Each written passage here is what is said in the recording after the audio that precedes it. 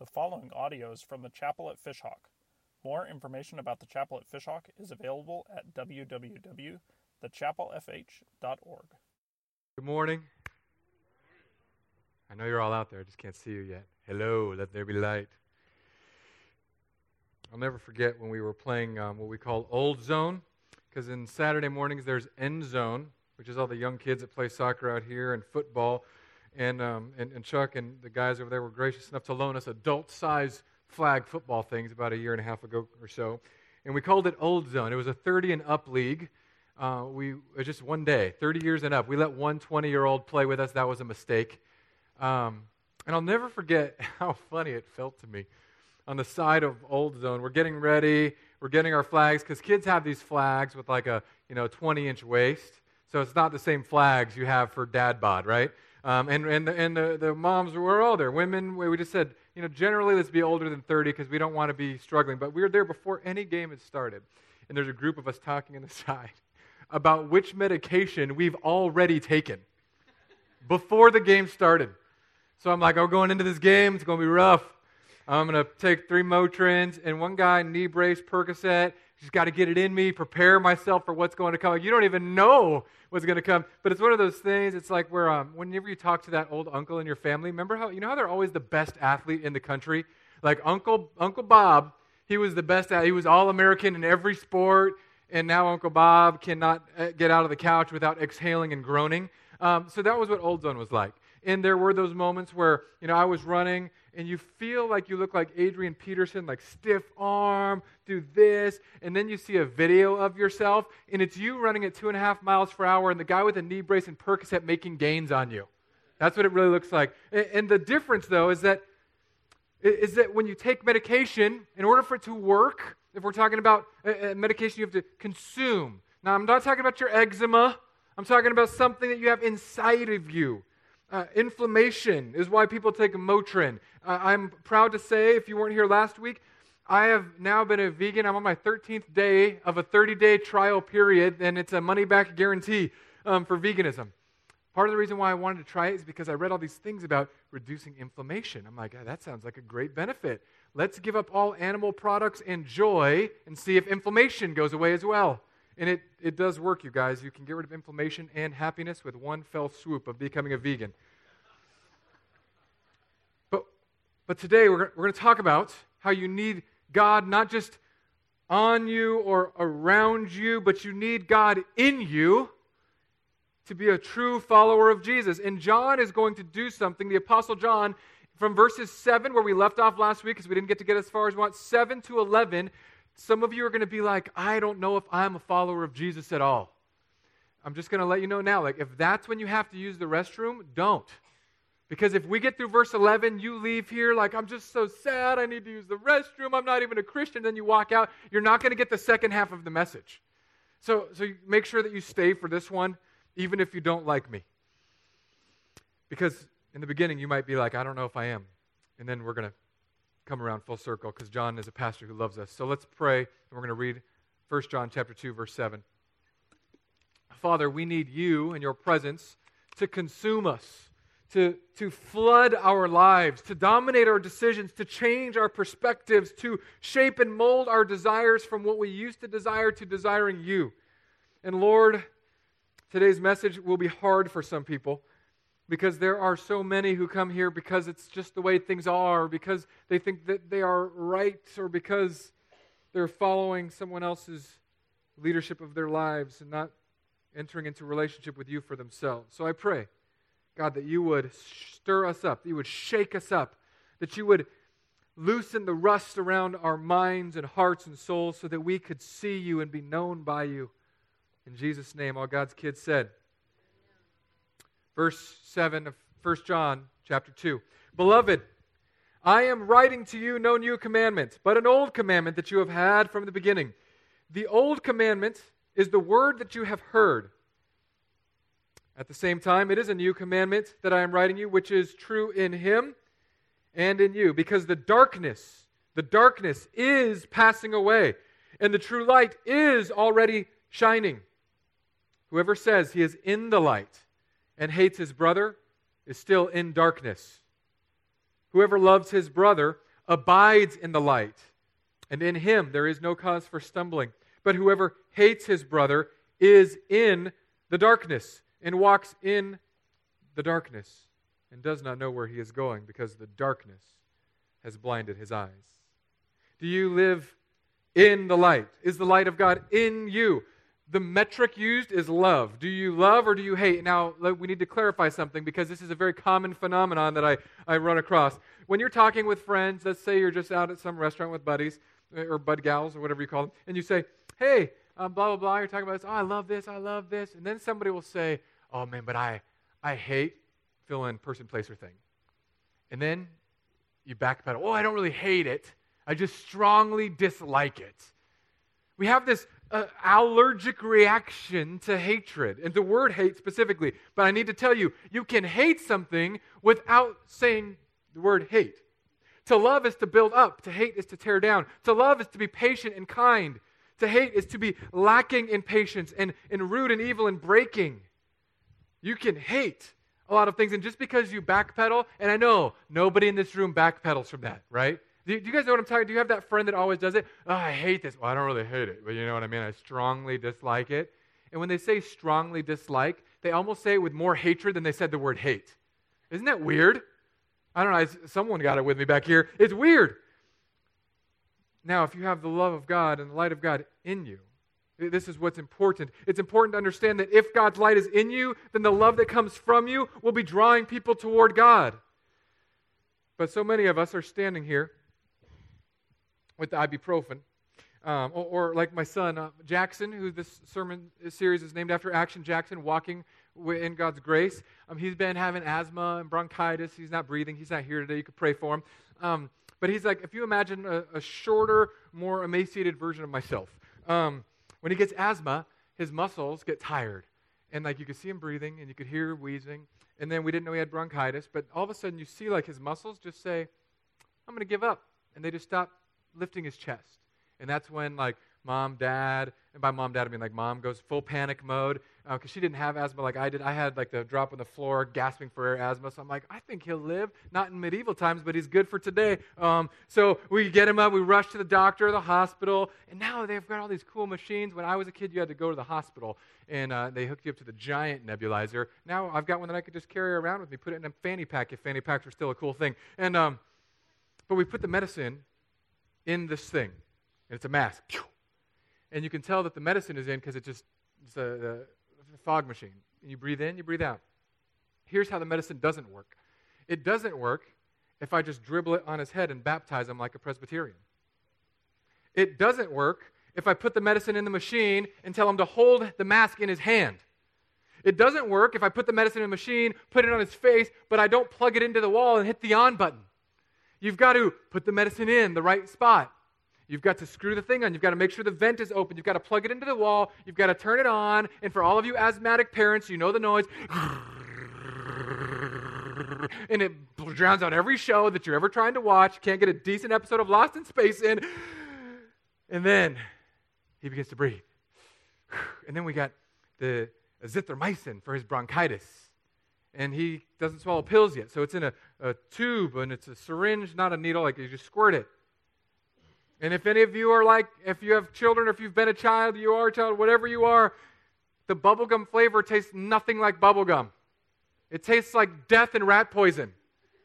And once they cue on to that little secret, it's impossible sometimes to get the medication into kids. I feel bad, but I learned all of my medication giving from the UFC. You put the knee on the throat, hand on the thing, squirt it in, hold their nose, you don't breathe until you swallow. I don't do that. Don't call anybody.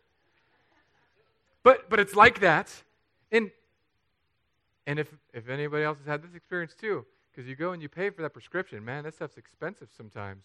And you squirt it in and they go, and all I see is just spitting out $100 bills. Like, you ungrateful little, God has been gracious. You've got to take the medicine in order for it to do what it's supposed to do and work from the inside out.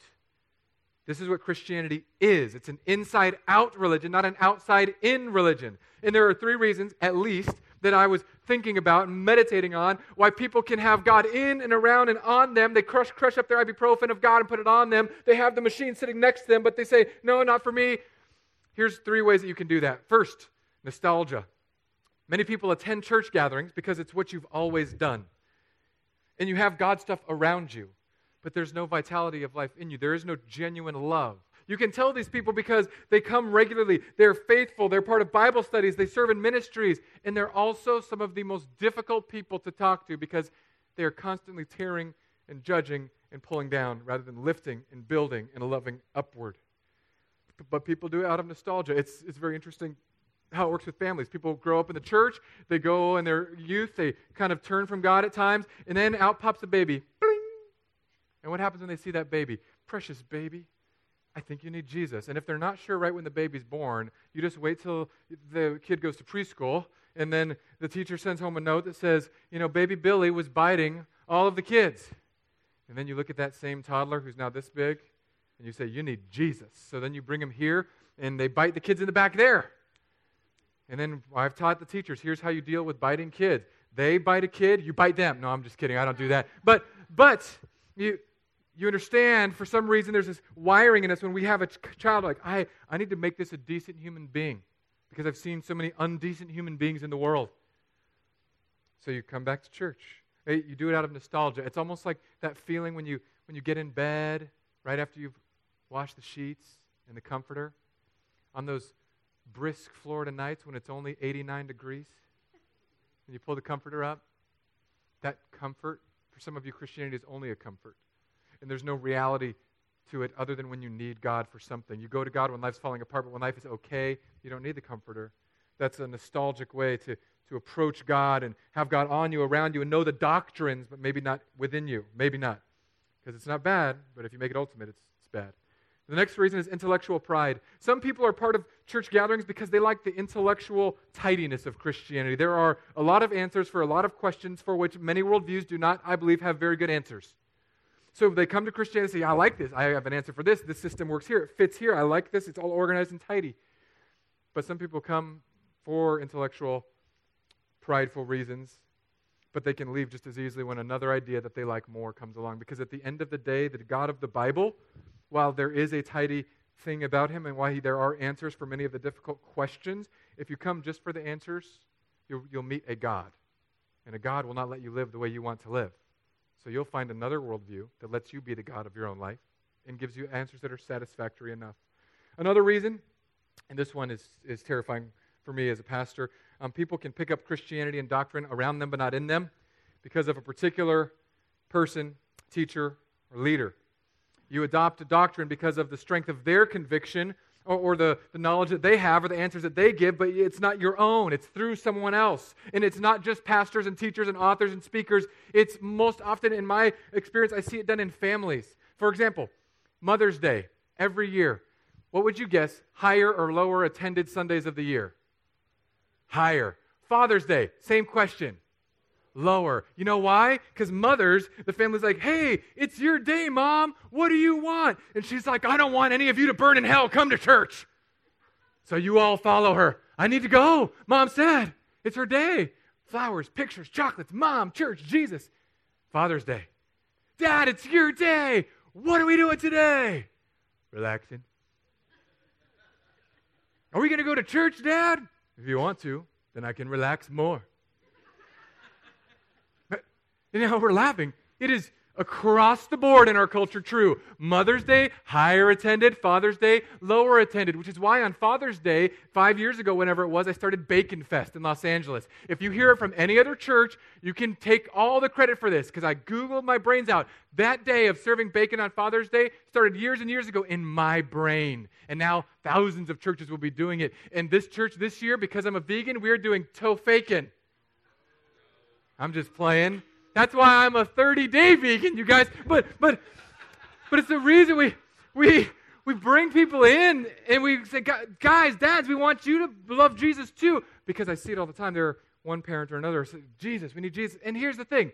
Don't walk out of here feeling guilty like, wait, am I only here for nostalgic reasons because I was raised in it? That's why I'm here? Am I only here because it's a nice, neat system and it answers a lot of my questions? Am I only here because of a pastor or a spouse or a person or a thing or my kid? Maybe they were born and I'm like, I need Jesus because I'm a wreck. I need to not be a wreck for this kid before they get teenagers and they're going to be a wreck. Are we here for just those reasons? Or is God in us? Because I ask people, because I'm a pastor all the time, are your sins forgiven? Are you going to be going to the kingdom of God? Are you going to be with God when you die or not with God? And here are some of the most common answers I get. I'm trying my best. That answer scares me. Or they say, I'm working on it. No. That's not how this Christian thing works. It's not I'm working on it. It's not I'm trying my best. And don't get me wrong, it's good to work. It's good to try. It's good to exert effort to live a life for God. But that is not the thing that's going to give you forgiveness and salvation. And John knows that as we are reading through these verses, he knows some of us are thinking, wait a second, I am in Christ maybe for a wrong reason. I don't have love that exudes from me. I don't have love that overflows from me for others. I'm the person that gets easily offended. I'm the person that easily goes to mocking and judgment. I'm not the loving person. So maybe it's not me. And John, he's so good. He's an old man at this point, specifically an old pastor. So he takes this beautiful tangent in verse 12, and he's going to give us this tangent because his pastoral heart senses that we're going to be wondering if we are in God and God is in us, or if we just have God stuff all around us. So he says this in verse 12, I am writing to you, little children, because your sins are forgiven for his name's sake. Why are our sins forgiven? For his name's sake. Now, if you were a Jewish person here, you would have just said amen and amen. But as followers of Jesus, we tend to turn the Bible in so that it's all about us. Salvation's about me. Forgiveness is for me. But in here, John is saying, children, your sins are forgiven for his name's sake. Because he cares so much about his name and the way that it's implanted within you and flourishing in this world that he has forgiven you. Because his name is his identity. His name is who he is. It's why in this day and age, and I wish we did it more now, people named their kids based on what they wanted them to be or based on who they were. If you read through the Bible, you'll find these amazingly weird names, like the story of Hosea and Gomer. Gomer's the girl, and they have a kid, and they name their kid Not My People. I mean, imagine the daddy issues that kid had. Or when Naomi was with Ruth coming back from Moab into Israel, and she said, I'm no longer Naomi, call me Mara, for I am bitter. There's a lot in a name, and your sins are forgiven for his name's sake. Verse 13, I am writing to you fathers because you know him who is from the beginning. I am writing to you young men because you have overcome the evil one. And then he repeats with a slight variation, not I am writing, but I write. I write to you children because you know the Father. I write to you fathers because you know him who is from the beginning. I write to you young men because you are strong and the word of God abides in you. And you have overcome the evil one. So because I'm a pastor and this message only has 17 points, we're moving into the 4 P's of this section. The first is position. You have a position in Christ, not based on you, but based on his name. Not based on your performance, based on his performance on the cross. Not based on your ability to be good, do good, and obey, based on Jesus' ability to be good, do good, and obey, and then give that to you because you were such a train wreck you couldn't do it for yourself. You have been. Your sins are forgiven, past tense removed.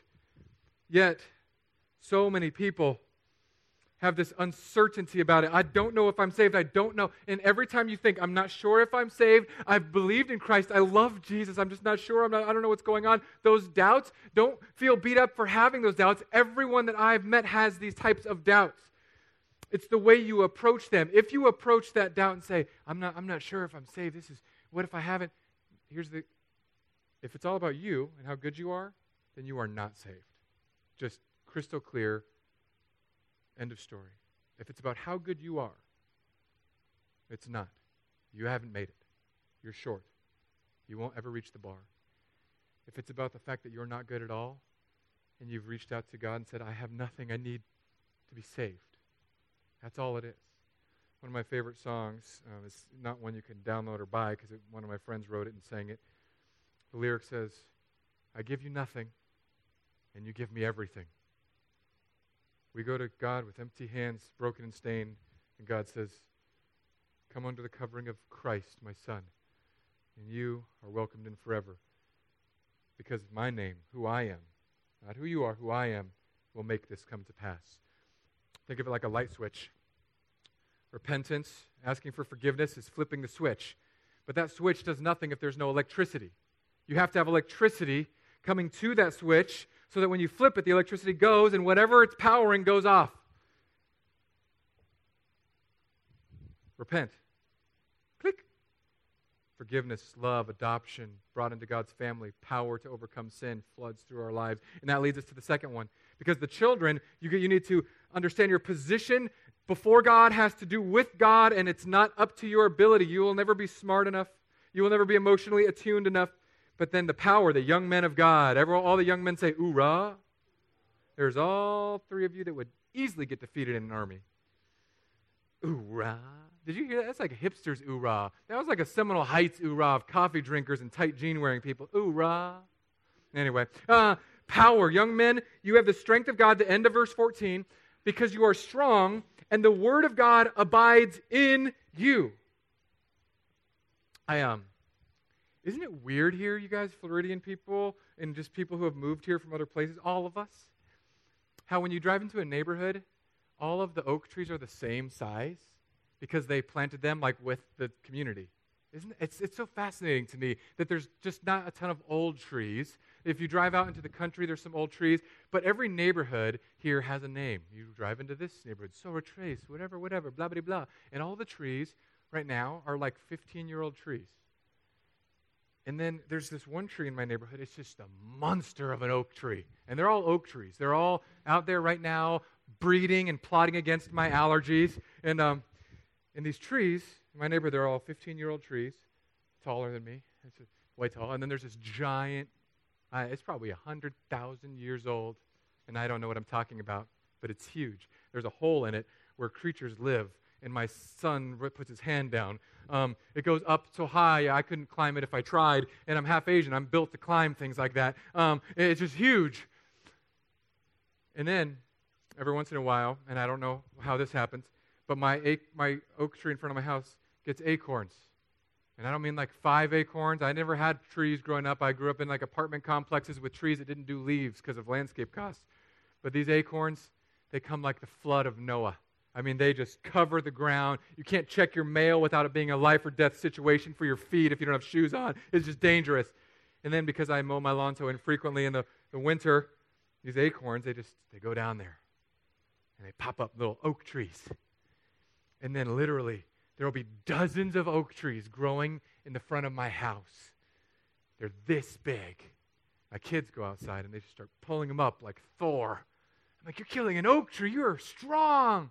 Because I've told them their whole life, oak trees are strong. And I use that as an illustration with my kids. Oak trees are strong. Oak trees are strong. And now all of a sudden they're like, see who's strong now? Oak tree. Goo, goo, goo. I'm like, yeah, go try that with the big 100,000-year-old oak tree at the park. Is the tree in front of my house an oak tree? 100%. Answer yes or no. If you don't know, you don't know. Those of you who have been to my house, if you were the person that assaulted my mailbox 3 times when I moved here, is that an oak tree? Yes. Now I know who assaulted my mailbox, you thieves. The oak tree in my park is an oak tree. It's 100% an oak tree. It's not more DNA of an oak tree than the one in front of my house, nor is it more than the little one in there. But here's where we struggle. We don't understand and we don't operate in the power of God within us. The first is position, but young men, we have the power of God. Young women, the power of God. You are strong. You are strong because of the Word of God within you. And the Word of God in the Bible can be used in different phrases. In Ephesians 5, it says, filled with the Spirit, and it refers to the same things, that we will encourage each other, that we will teach, that we will make melody with our heart, we will love God, we will be generous. And that's filled with the Spirit. In Colossians 3:16, it says filled with the Word of Christ. And it says the exact same things almost. You're going to sing to each other. You're going to be giving and generous and kind. This idea that right now you have the power of God within you that spoke something where there was nothing. You have the power of God in you that when Jesus walked around and when there was a blind person, he said, you were blind, now see. That when Jesus was going on to the storm, he said, waves, shut your mouth, and the waves calmed down. You have Jesus, the power of God that walked with Jesus, that raised him from the dead, the power of God that gave Samson the strength to defeat the armies, the power of God that was with David when he slayed the giant, the power of God that was parting the Red Sea and causing the plagues. That same eternal, cosmic, divine, unmatchable power lives in you to overcome the strongholds and the addictions and the sin. It's in you already, and it might be this little tiny seed, but it's the seed nonetheless. And there is nothing in your life that is more powerful than the power of God in you. That's the most docile amen I've ever heard in my life. I'm going to amen myself because I need this. Because I get discouraged. Hey, you can amen me needing it. I get discouraged. I get defeated. I get dejected. And every time that happens, it's me forgetting whose word abides in me. That the seed, the 100% amount of spiritual DNA, God has said, I've given it all to you. Now live in it. Don't trust these false punk things in your life that are going to rob you of the power I've put in you. Let that grow. Let the seed grow. Now, if you're here and you're like, wait a second, I don't know that I have been forgiven of my sins. I don't know if I'm in that position. Or I don't know if I have that kind of power. Because I hear it all the time. I hear people saying, well, you don't know my situation. I mean, I get that God's powerful, but have you met my wife? I get it. Some of our wives, they have the intellect of Bruce Banner and the physique of Thor. Some of our wives have the temper of just a massive hurricane ripping through the ocean. Or husbands. Some of you are like, you don't get my addiction. I can't go a day without turning to this thing, this alcohol, this whatever, this thing just to numb myself. Is God powerful enough for that? Yes. I've watched God. I've watched him with my own eyes take people who I thought, man, their life is jacked up. And if you've been here any amount of time, you know that I don't get to that place easy. Like, you have to really have imploded your life. If you ever hear me say that to you, like your life is jacked up, know that on a scale of 1 to 100, that's pretty messed up. Like, if I tell you your life is jacked up, you need to start praying and fasting that day. Because I've seen such abysmal and broken things. And God says, oh, you think they're beyond my help? Because the power.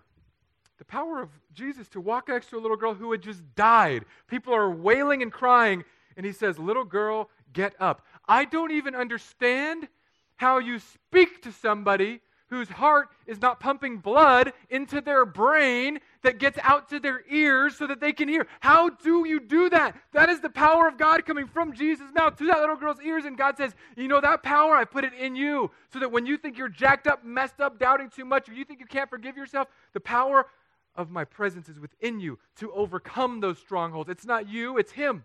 It's not called the armor of whatever your name is, it's the armor of God that is upon you. If all of this is about you, if you put yourself in the position where you're saying, I can't be good enough, I'm not good enough, then you're not going to ever be good enough. You're right.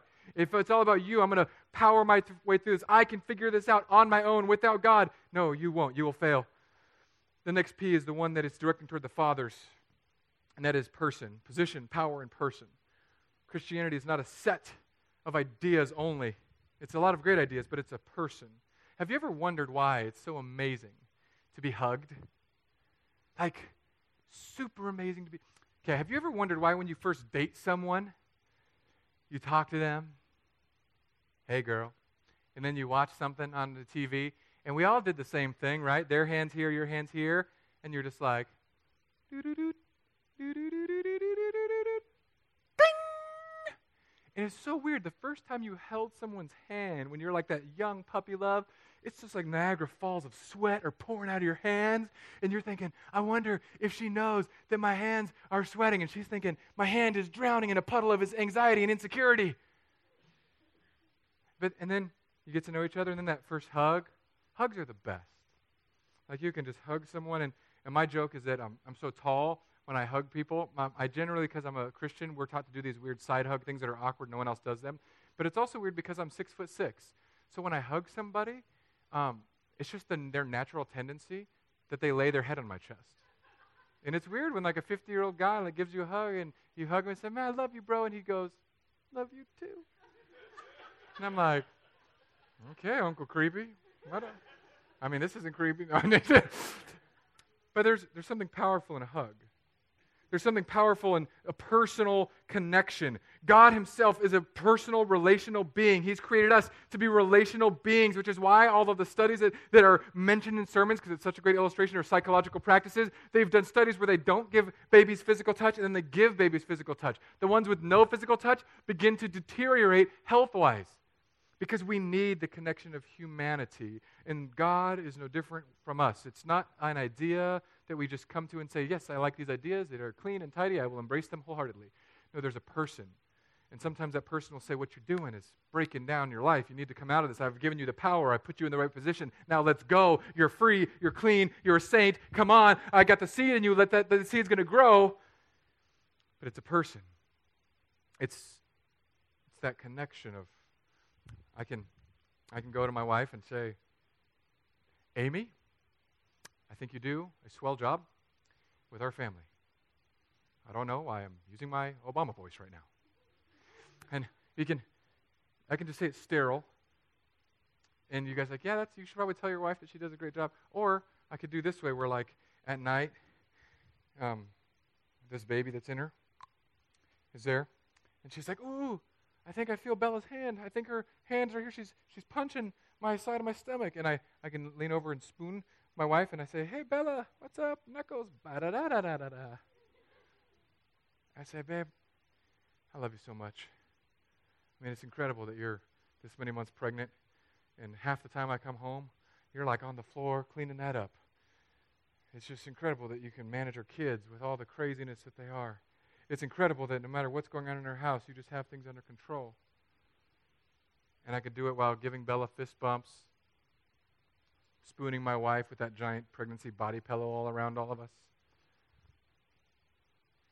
Now, which one is more personal?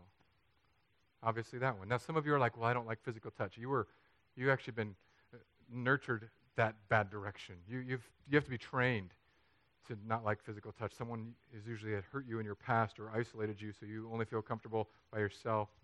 But we are wired to be in a personal relationship, and it's the same with God. Fathers know this. Mothers know this.